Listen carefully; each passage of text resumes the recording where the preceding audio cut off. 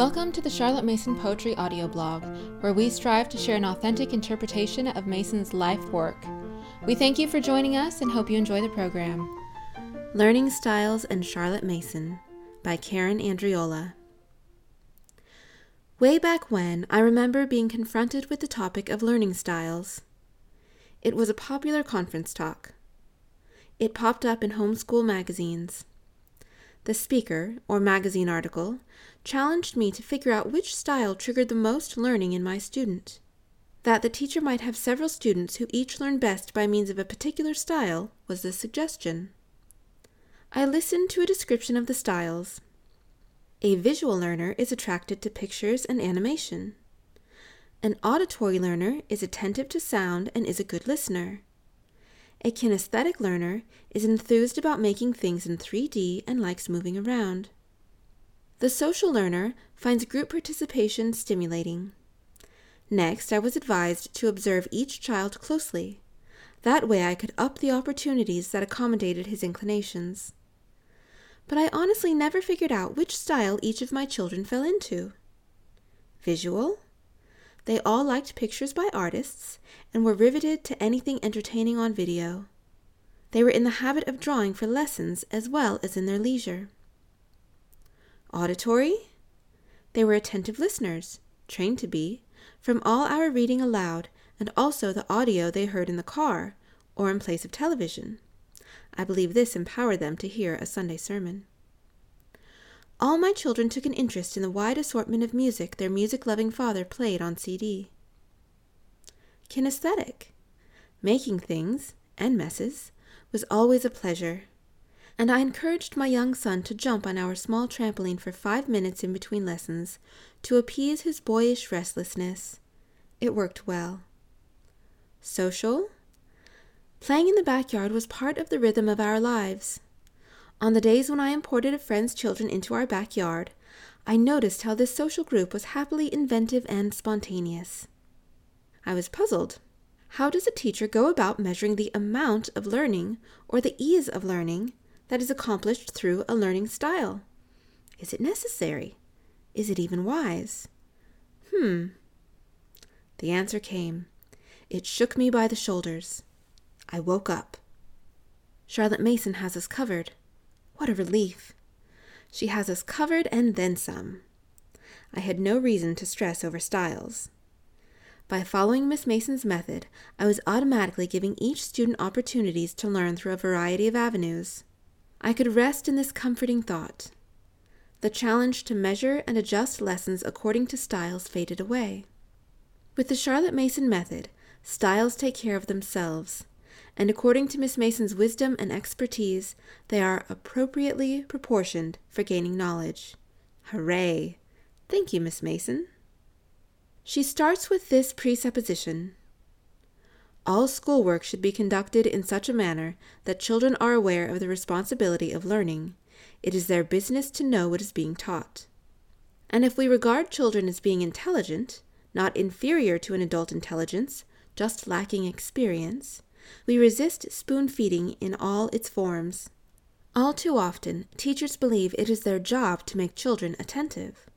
Thus students are coddled and wooed by persuasion, by dramatic presentation, by pictures and illustrative objects. In fact, the teacher, the success of whose work depends upon his personality, is a powerful actor, whose performance would adorn any stage, says Miss Mason. Our job, she tells us, is much simpler. We feed a child's lively curiosity. The mind does not live and grow on entertainment. It requires its solid meats, she says. Therefore, we safeguard a child's curiosity with the best we have to offer in books and things. Children are born learners. We can see how babies devote themselves to it, with eyes, ears, nose, hands, and mouth. We can't do the learning for them. They do that part on their own. When we attempt to learn them, boredom sets in. What of styles? How does Charlotte Mason have us covered? I will touch on a few things. Most importantly, children must have food for thought. When they have it, they show a surprising power of knowing, revealed by one sure test, says Miss Mason. They are able to tell each work they have read, not only with accuracy, but with spirit and originality. With narration, through artwork, sooner or later by essay, and perhaps drama, children learn without many explanations, much questioning, over-moralizing, or depending on the workbook to work the mind. Miss Mason tells us, "They must have food in great abundance and variety.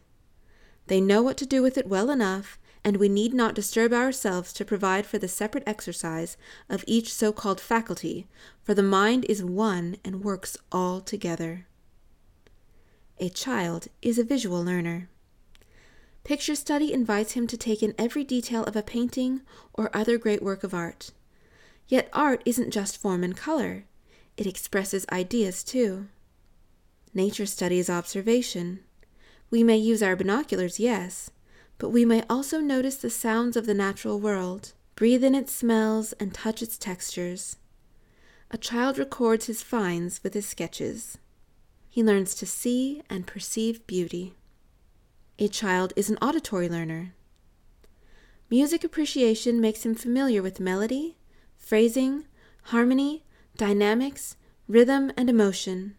Poetry may be learned by heart and recited, but it also creates pictures in the mind's eye.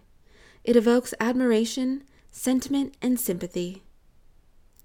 A child will listen closely to a parent reading aloud in suspense of what happens next.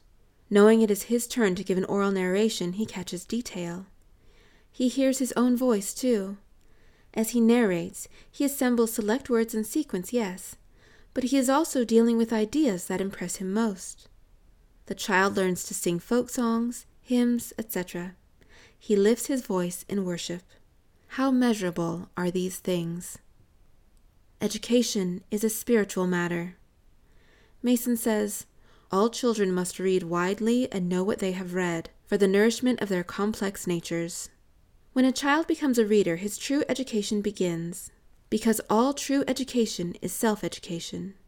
By reading, he envisions, hears, and feels with his developing imagination. Feeding upon ideas invites him to reason and discern. This knowledge is nourishing.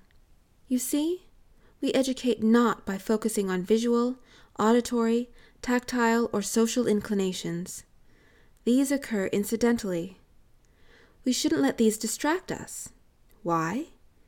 Educating is not an application, or should I say an app. We do not apply education like we apply suntan lotion to the skin. Education goes deeper. It's what takes place within a person. Education is a spiritual matter, and Miss Mason says it chiefly through the Bible and the humanities that we are enlightened. Trust in this becomes our guiding light. Our school subjects go more than skin deep. The Bible is a living book. It is hard and strange in places, but also marvelous, miraculous, tragic, triumphant. The true story of a personable, patient, loving, and almighty God. Since a Christian is in kinship with God's remnant through the ages, the Bible is actually a source of his identity and spiritual heritage. With a living history, a child is swept into a time period, the adventure, the conflict, the struggle, and problem-solving of its people. The child sees, demonstrated through history, those who hunger and thirst after righteousness are also those who take risks to do what is right and make things right. Science provides facts that explain the world we live in, but it does more.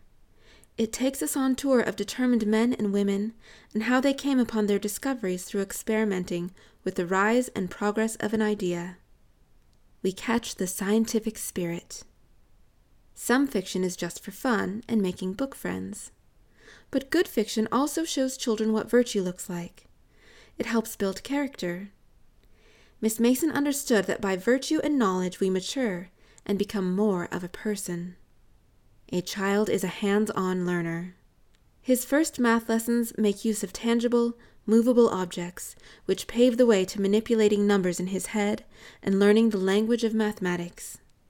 One of the most basic hands-on activities, not to be overlooked, is drawing. It is one way for a child to narrate a lesson.